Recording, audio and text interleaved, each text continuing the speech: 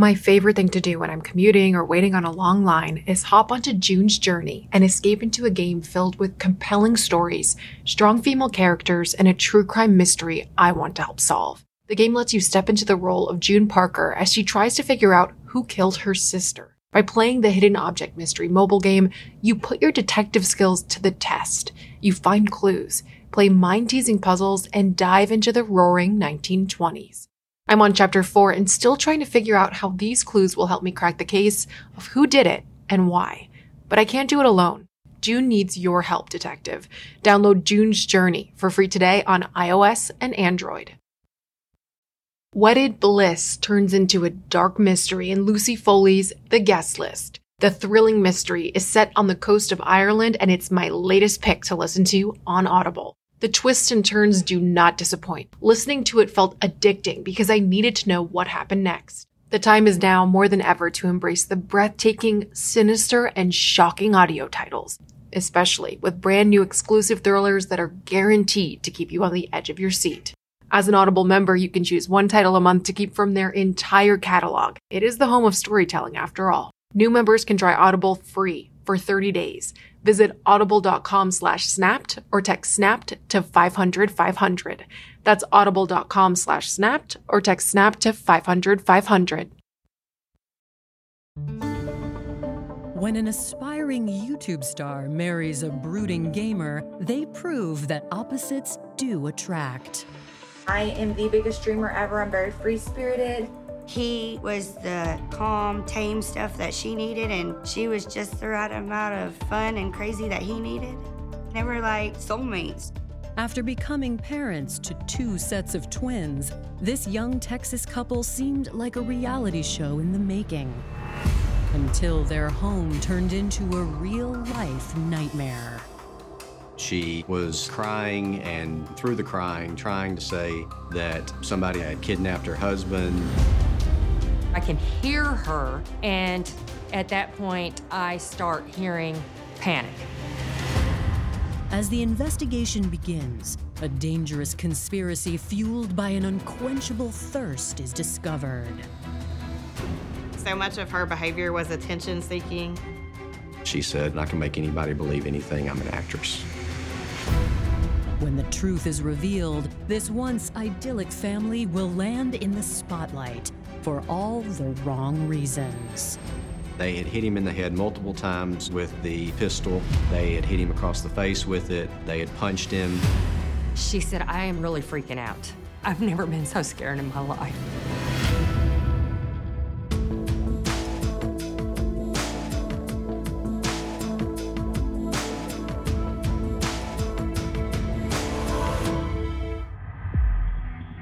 February 20th, 2015. It's just after 2 a.m. in Titus County, Texas, as Rosie Wohlford is wrapping up a fun night on the town with her daughter, Natasha. We were having a karaoke night.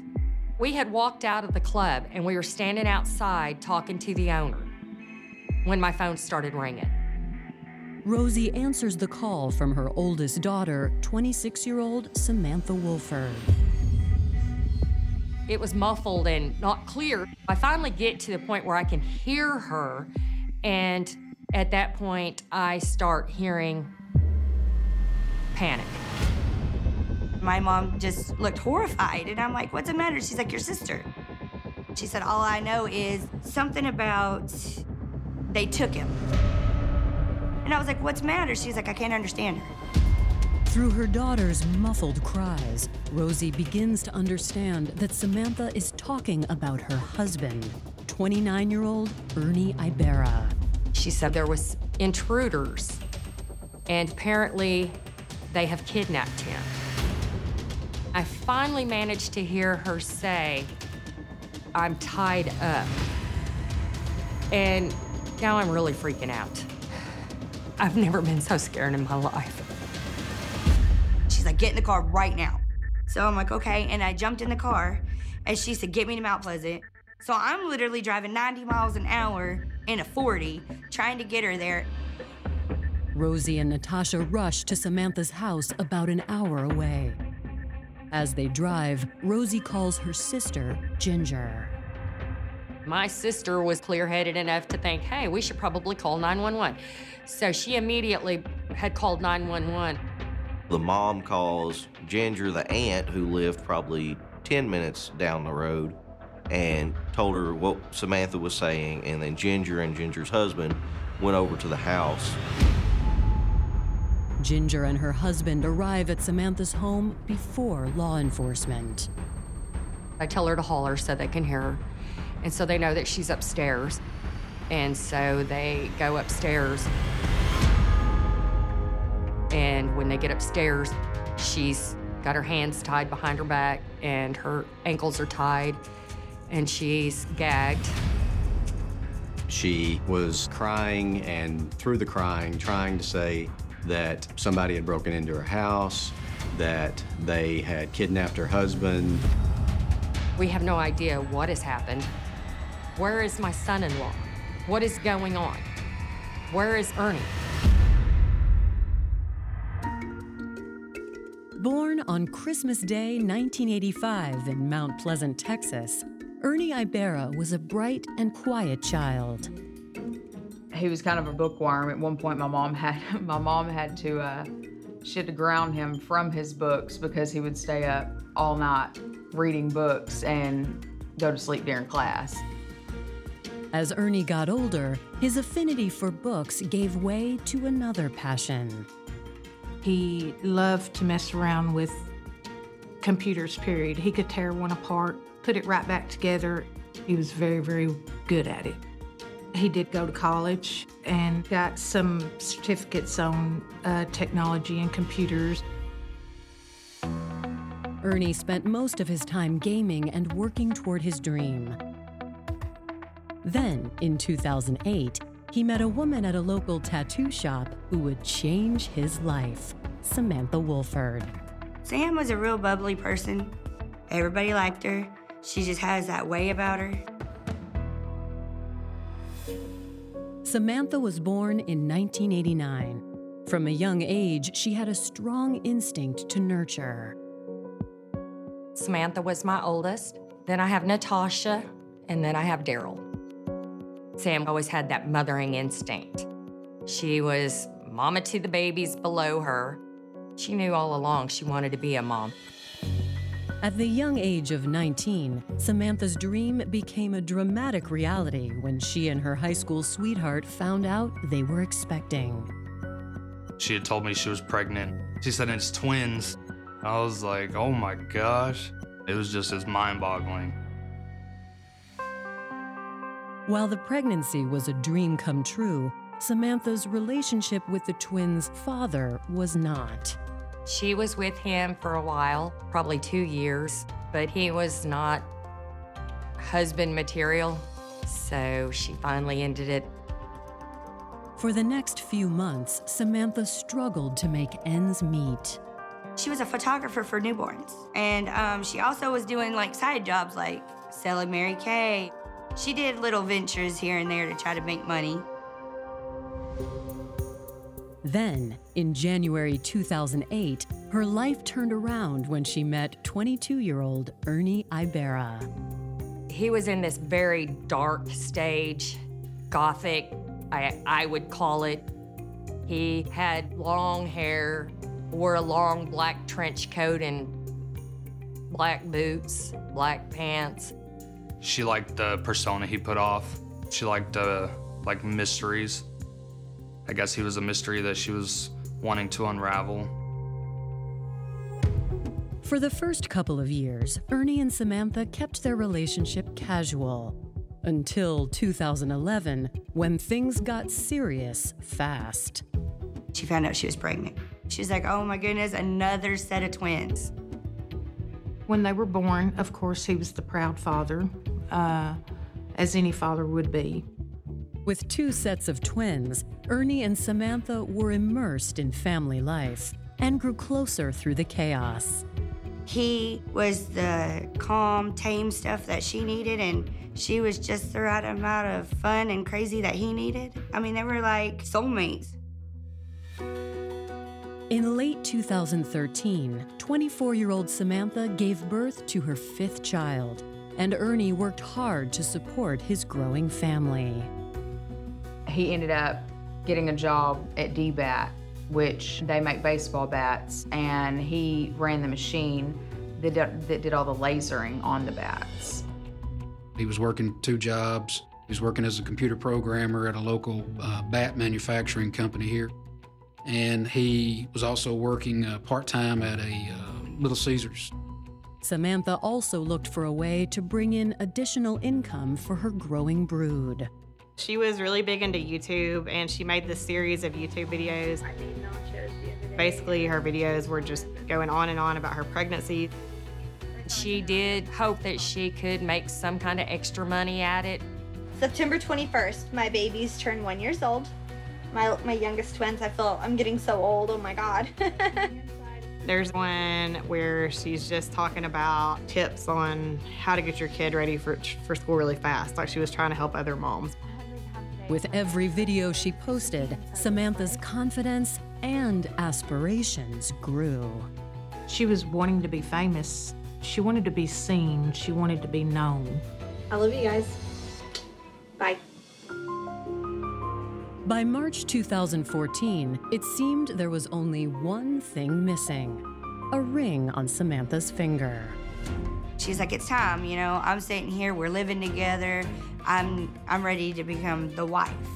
I babysat their kids and they went to Hope, Arkansas and got married. Now, just shy of their 2nd anniversary, in the early morning hours of February 20th, 2015, Samantha is found bound and gagged inside her home, crying out that her husband Ernie has been kidnapped. She was devastated, and she was crying uncontrollably, and she was scared. She said, they gotta find him. As we go into the house, Samantha and her aunt are coming down a staircase, and that's where me and the officers have our first encounter with her. The kids were asleep. They were upstairs. So I told Samantha, just leave them where they're at for right now so I could get more information from her about what happened without having to worry about the children. Investigators know they have to act fast to find Ernie. At that point in time, Ernie is possibly still alive and we can get to him. We've got to get this solved and get it solved fast because, you know, we knew something wasn't right. Coming up, investigators look into a potential family vendetta. The subjects made a statement that they were there to get payback. She painted the picture that this was in retribution for something that Ernie's father might have done.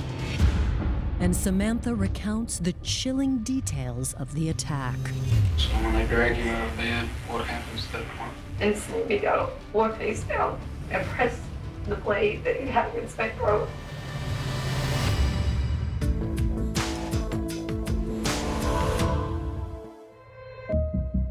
On February 20th, 2015, investigators with the Titus County, Texas Sheriff's Department have just arrived at the home of Ernie Ibarra and his wife, Samantha. Samantha described who had broken into her house, that they had kidnapped her husband. She said she was taken upstairs and tied up with her hands behind her back and her ankles tied. She is just pale as a ghost, and she is just distraught. And she looks like this scared little girl, not knowing what's going on.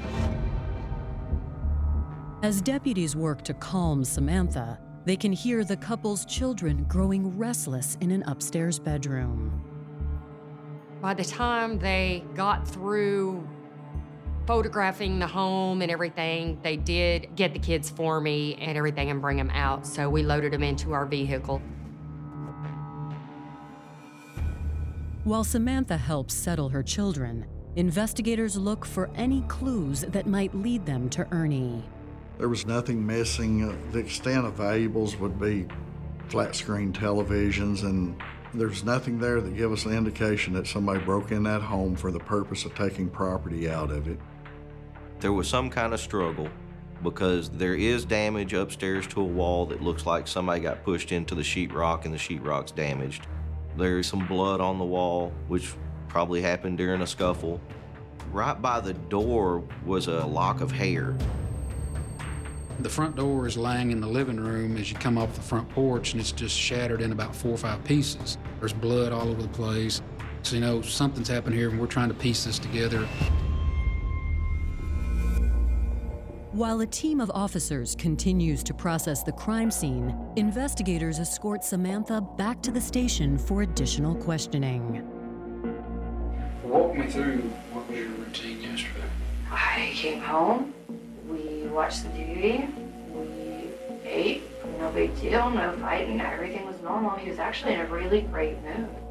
After their evening together, Samantha says the couple went to bed, but they weren't asleep long.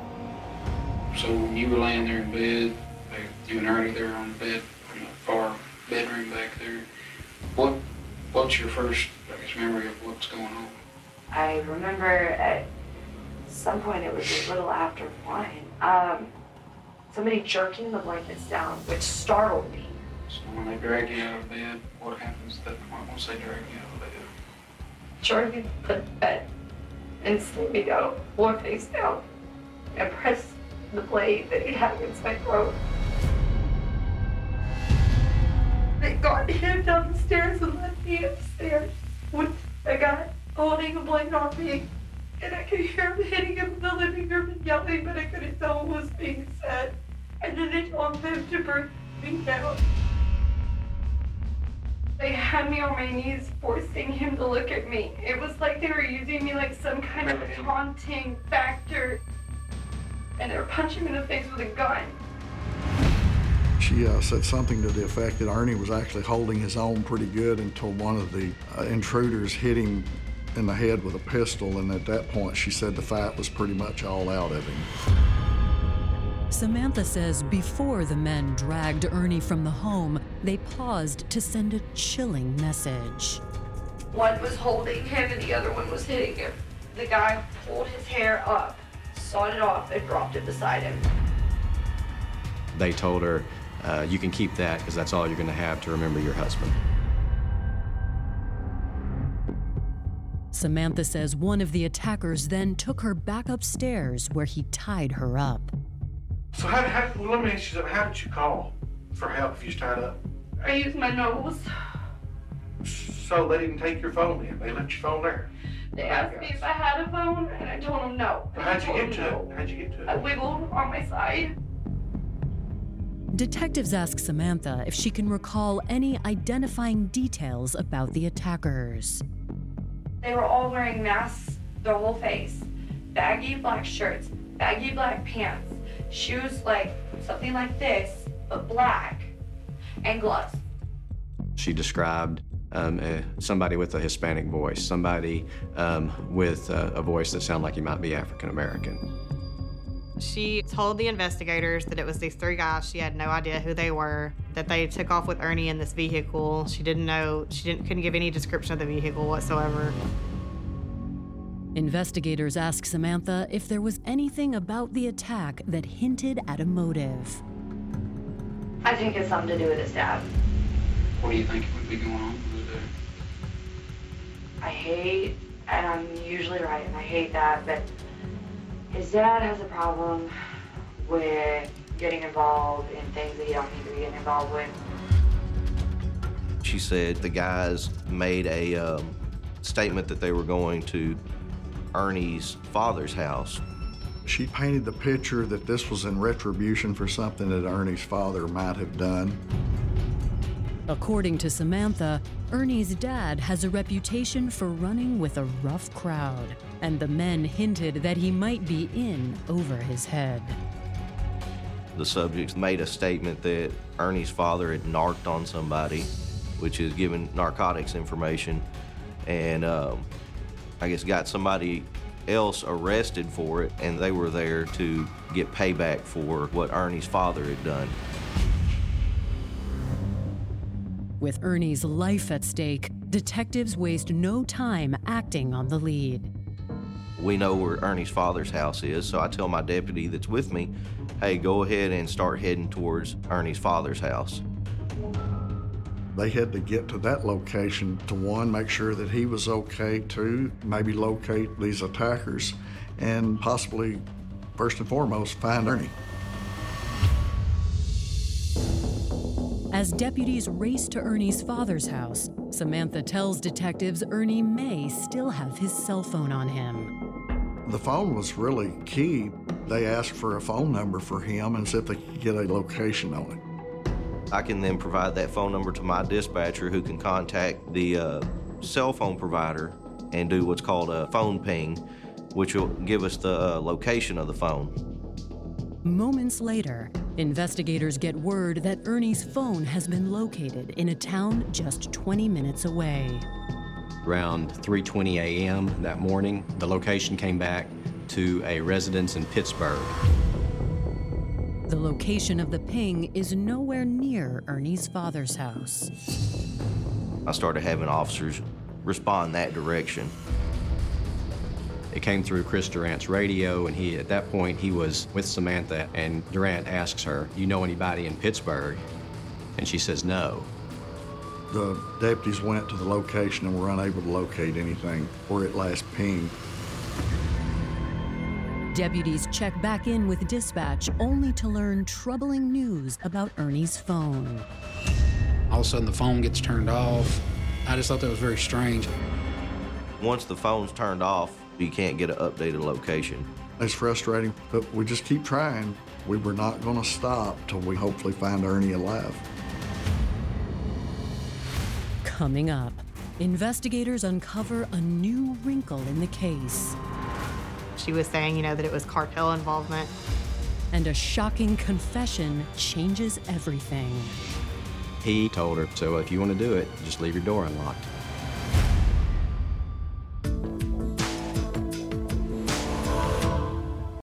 Hey, Snap listeners, did you know that according to FBI property crime data, most home break-ins happen in broad daylight?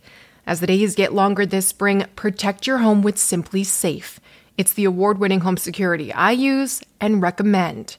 When the weather is nicer and daylight is lasting longer, I find myself going out for walks and out of the house more. That's why I like Simply Safe to protect my home 24/7. Simply Safe offers advanced technology to protect every room, window, or door of your home while cameras keep watch for suspicious activity 24/7. Plus, you install the system your way. It's easy to do it yourself or get the professionals to do it for you. You can test it out, absolutely no risk to you, with Simply Safe's 60-day risk-free trial. I like Simply Safe because it's customizable for everyone's personal needs. I love to use the video doorbell for my packages and feel more safe when I'm home alone. I even installed a smart lock at my parents' house. It gives our family both ease of access and peace of mind. Protect your home today. Our listeners get a special 20% off any new Simply Safe system when you sign up for Fast Protect monitoring. Just visit simplysafe.com/snapped. That's simplysafe.com/snapped. There's no safe like Simply Safe. Say hello to a new era of mental health care. Cerebral is here to help you achieve your mental wellness goals with professional therapy and medication management support 100% online. You'll experience the all-new Cerebral Way, an innovative approach to mental wellness designed around you. You'll get a personalized treatment plan from a therapist, prescriber, or both in a safe and judgment-free space. Your Cerebral therapist or prescriber will outline a customized plan with clear milestones along the way so you can get to feeling your best. With Cerebral, you're not alone in your mental health journey. We're here to empower you to live a fulfilling life. So take that first step towards a brighter future and sign up today at Cerebral.com/podcast and use code WONDERY to get 15% off your first month. Offer only valid on monthly plans. Other exclusions may apply. Offer ends July 31st, 2024. See site for details. After a failed attempt to track down 29-year-old Ernie Ibarra's cell phone, detectives refocus their efforts back onto his wife Samantha's claim that the abductors might have taken Ernie to his father's house. The detectives went to the house, but they didn't find Ernie Sr. No one was there at his house. They didn't see anything that made them feel like there had been any kind of signs of a struggle. So that's when I had the guys come back to my location.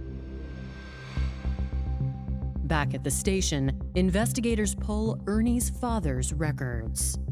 Ernie Abera Sr. and his uncle had reputations in the community. They had been arrested numerous times, but we hadn't dealt with him in quite a long time. He'd gotten older and kind of seemed to amended his ways. My gut feeling was this is not what we're dealing with. That was their biggest lead because she was saying it was cartel involvement. It was obvious to law enforcement that he had no kind of involvement with drugs whatsoever, so that didn't make any sense. As investigators continue to dig, they uncovered nothing on Ernie's father, and he is ruled out. Ernie, however, is another story. It seems less than a year earlier, in the summer of 2014, Samantha called the police to report that Ernie attacked her. Ernie was brought in for questioning, and he was ultimately arrested on that charge. I think the allegation is that he hit her with a box. As part of that arrest, an emergency magistrate's protective order was issued against him.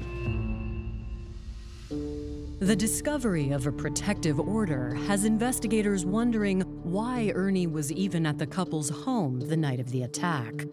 To find out, investigators turn their attention back to Samantha. She knew that we knew there's a history of domestic issues between them, but they were back together. When asked about money situation, finances, she said that's not an issue for us. She really painted a pretty rosy picture, a picture of bliss. Detectives ask Samantha to once again walk them through her day leading up to the attack. She goes into the story about, well, I was at the hospital with my friend, she's having a baby. And then she came home, and then she was home when Ernie came home, and they had a nice evening and went to bed. Then, in the middle of the interview, Samantha's demeanor dramatically changes. She just has an epiphany. Oh my goodness, there's this guy I met yesterday. His name's Johnny Reb. That's all I know him by. He could have done it. According to Samantha, Johnny Reb was also there visiting her friend at the hospital. Samantha says Johnny didn't have a car, so she agreed to loan him her Chevy Equinox. This mutual friend of theirs was supposed to get out of the hospital that next morning, and he was going to use Samantha's car to give her a ride home. Samantha admits that while at the hospital, she said something about her husband that Johnny took offense to. She said, well, I told these guys that my husband, abused me. He said he would take exception to someone hitting a woman or something like that, and that he kind of offered to somehow intervene in her situation. She says, oh my goodness, he has my car too. What if he's the one that did this? She looks at her phone and says, oh my gosh, I just got a message. They're at the hospital now because they're supposed to be picking up this mutual friend. We found his Facebook page. We were able to figure out, okay, his real name is Jonathan Sanford. Turned to find out he had recently gotten out of prison. The detectives that we had, they got on it really quick. We were walking in, and these two guys were walking out. I'd never seen them, but one of the guys just matched the description. So I turned around and I yelled, Sanford. And when I did, they split and tried to run. So we chased them and jumped on them and put them in the car. Investigators quickly identify the two men as 25-year-old Jonathan Sanford and 26-year-old Jose Ponce. Detectives bring both men back to the station for questioning. Jonathan Sanford's personality was very cooperative and forthright once he was caught. He just kind of seemed to have the attitude of, they got me, I might as well help. According to Jonathan, it all began the day before when he'd met Samantha at the hospital with his friends Jose Ponce and Octavius Rhymes. Jonathan claims that after Samantha opened up about the abuse she suffered at the hands of her husband, he felt the urge to act. Jonathan Sanford just said that a man shouldn't treat a woman that way, a man shouldn't raise a hand against a woman. Jonathan says Jose and Octavius felt the same way and offered to help Samantha get rid of Ernie by landing him in jail. The plan they come up with that afternoon is that they are going to get some methamphetamine from somebody that Octavius knows and plant it in Ernie's truck and then make an anonymous phone call to law enforcement. Jonathan claims Samantha agreed to the plan. Samantha went with them to the next town to the west of any size, Mount Vernon. They purchased this methamphetamine and loaded up and headed back to Pittsburgh. After taking Samantha home, the three men continued to talk about the plan over dinner.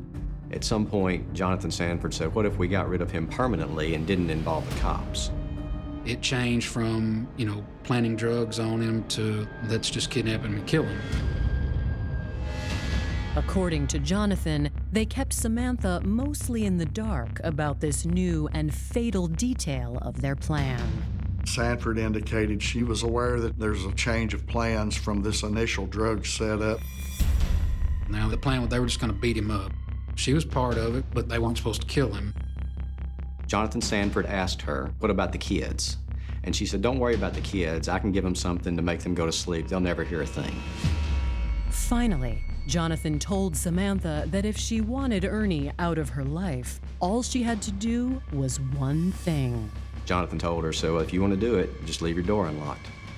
And she left the door unlocked.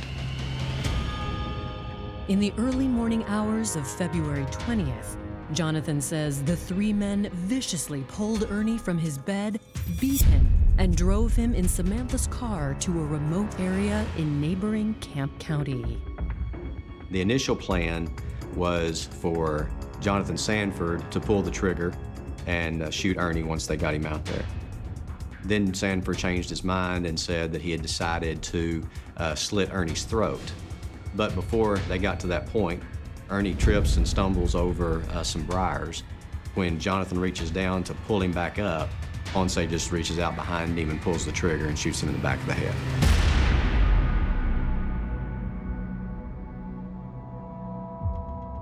As they wrap up their interview with Jonathan, detectives learn Jose Ponce is telling a very different story. Everybody's done point the finger at you as being the one that pulled the trigger. That's what I'm saying, dude, and I didn't. Who pulled the trigger then? Jonathan. And you saw him do it? Yes. Coming up, two suspects face off. Jose Ponce and Jonathan Sanford wanted to blame the other one. And the details of an explosive relationship are revealed. She would fight with him because if he wasn't working, he was on that game. Once it started, she would go out of her way to push his buttons. He would go out of his way to push her buttons.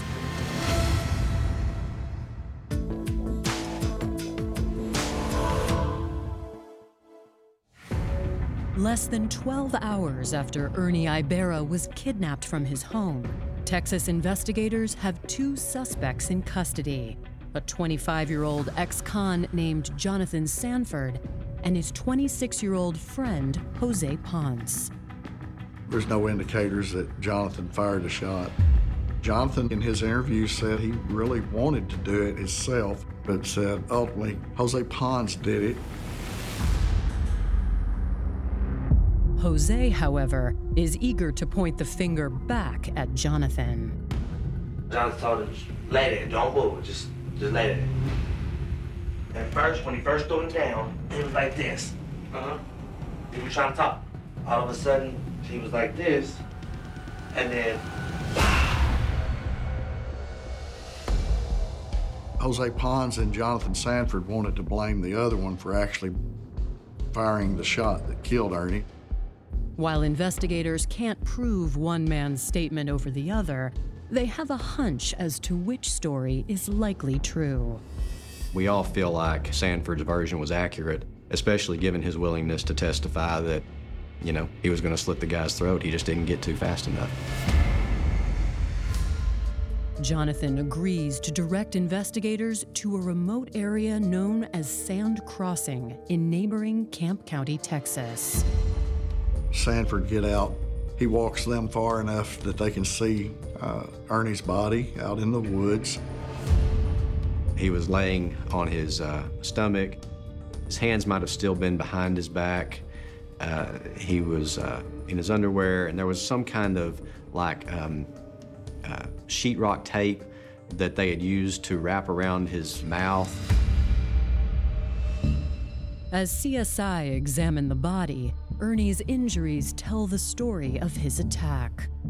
They had hit him in the head multiple times with the pistol. They had hit him across the face with it. They had punched him. But the death came from being shot in the back of the head. It was just a really gloomy, dreary place to die. News of Ernie's death quickly reaches his loved ones. I kept asking my dad what was wrong. He just looked at me and he said, "Somebody killed your brother." And my jaw hit the floor. It was like a dream.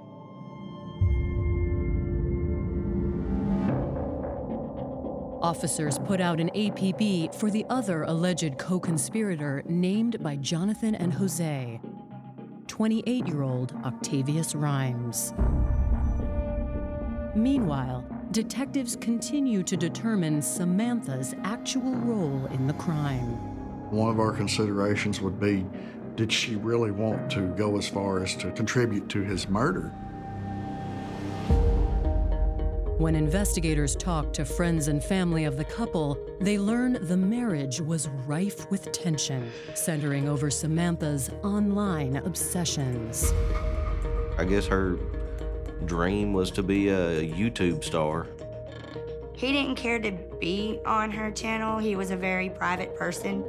She would do all kinds of stuff on there. Venting about his family, venting about their relationships. As much as she wanted to be internet famous, you know, she never really told a lot of people in our family that she did it because she knew that my brother didn't like that kind of thing.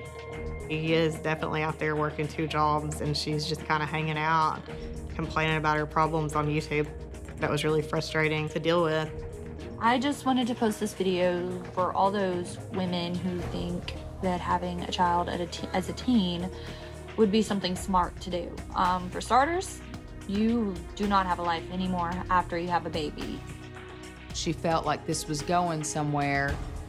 She kind of stopped paying less attention to her kids, and she acted like her so-called job was just more important than that. For their part, Samantha's family says she had her own set of grievances when it came to Ernie's gaming. That's where a lot of their fights came from, because the minute he walked in the door, he was playing a game. She would fight with him because he was literally day in and day out. The minute he woke up to the minute he goes to bed, if he wasn't working, he was on that game. Samantha's family says her frustration came to a head when Ernie's avatar became involved with another woman. Their characters or their avatars got married. She got a little upset about that and threw a big enough fit that he said, you know, well, I'll marry you in real life. Family says the wedding didn't solve their problems. She would go out of her way to push his buttons. He would go out of his way to push her buttons. Ernie's family claims Samantha's favorite way to push Ernie's buttons involved making allegations of abuse. Samantha had tendency towards attention-seeking behaviors. She typically used her description of Ernie being abusive towards her or not treating her right to get that attention. According to Ernie's family, the incident involving the restraining order was questionable at best. The worst that he had ever done to her was he told me that he had chunked a cardboard box at her. And he said that box would not have caused no bruise. The details of a troubled marriage still don't prove whether Samantha knew Ernie's kidnapping was actually a death sentence. But that all changes when investigators obtain Samantha's phone records. Samantha sends a text message to the people that have Ernie and advised them, hey, the cops are tracking the phone, ditch it and move. It was obvious of her choice to participate. She's trying to help them get away with killing her husband. On February 23rd, 3 days after Ernie's kidnapping, detectives ask Samantha to come back to the Titus County Sheriff's Office. I think she thought she was coming to get Ernie's phone, and she showed up and she was not going to be leaving that day. Samantha was charged with aggravated kidnapping and murder, and she was indicted on each of those charges separately. Coming up, prosecutors face an uphill climb. That was just kind of the million-dollar question. What was the motive? And Samantha pulls a last line of defense in court. She had taken an Ambien before she went to bed and didn't really remember any of the events.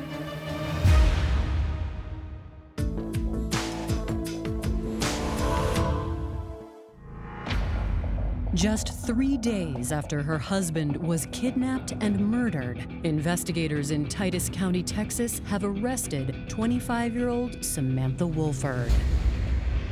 That was a huge relief off my shoulders, knowing that she was a part of it, because I felt in my heart she was. On February 26th, an officer in nearby Pittsburgh tracks down the last suspect in this crime, Octavius Rhymes. He was located in the Brookshire's parking lot in Pittsburgh and was arrested there. Once in custody, Octavius tells detectives that he didn't know the kidnapping would result in murder. What did you said that once that you thought you were going over there to hang out with him. I mean, it was 2 o'clock in the morning. Well, I didn't know what was going on. I didn't even know nothing until I didn't have it. And it happened so fast that I was in shock. Octavius and Samantha stick to their innocence, choosing to let a jury decide their fates. In April 2016, their alleged co-conspirators, Jose Ponce and Jonathan Sanford, both accept plea deals.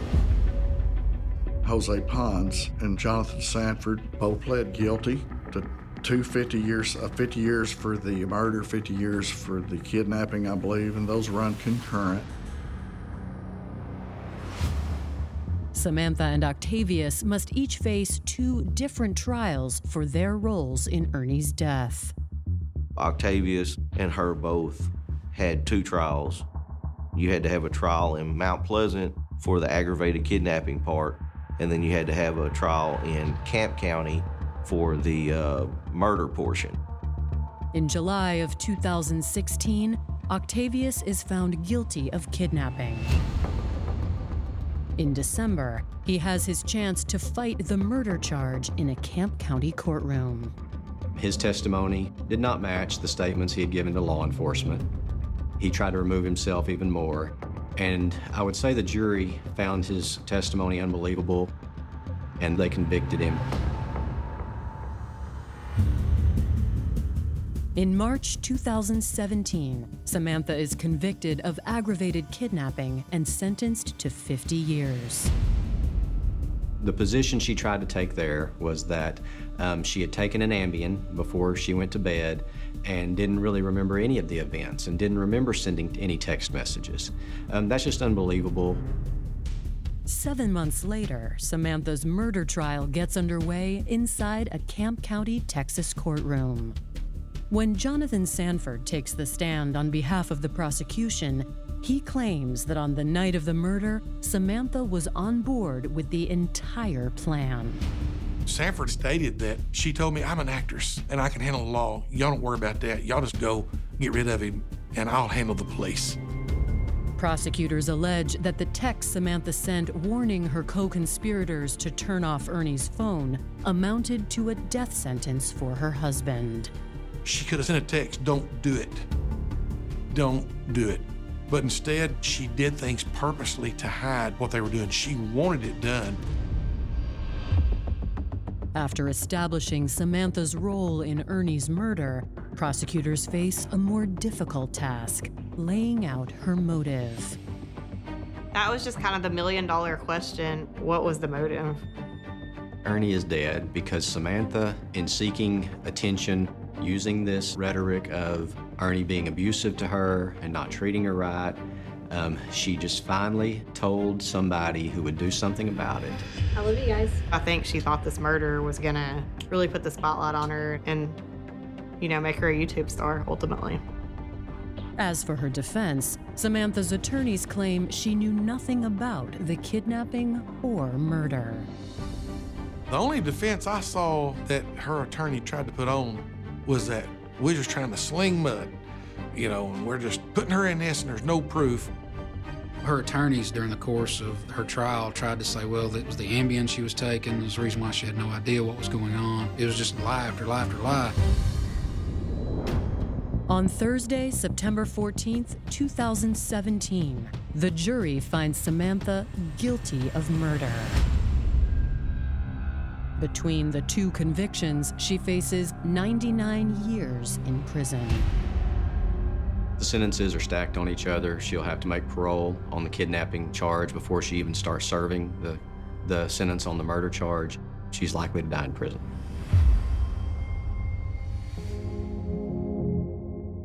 If she did do this, then she's where she belongs.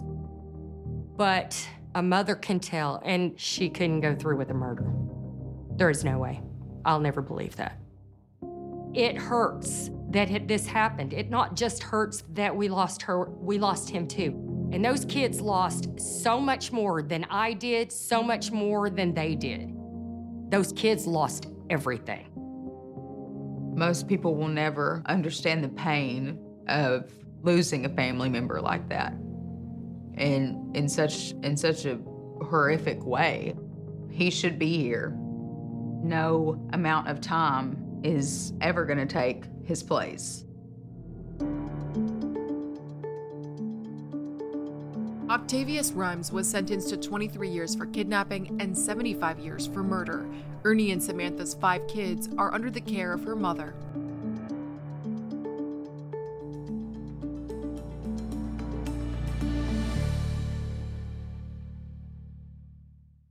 It's all a lighthearted nightmare on our podcast, Morbid. We're your hosts. I'm Alina Urquhart. And I'm Ash Kelly. And our show is part true crime, part spooky, and part comedy. The stories we cover are well-researched. He claimed and confessed to officially killing up to 28 people. With a touch of humor. I'd just like to go ahead and say that if there's no band called Malevolent Deity, that is pretty great. A dash of sarcasm and just garnished a bit with a little bit of cursing. This motherfucker lied.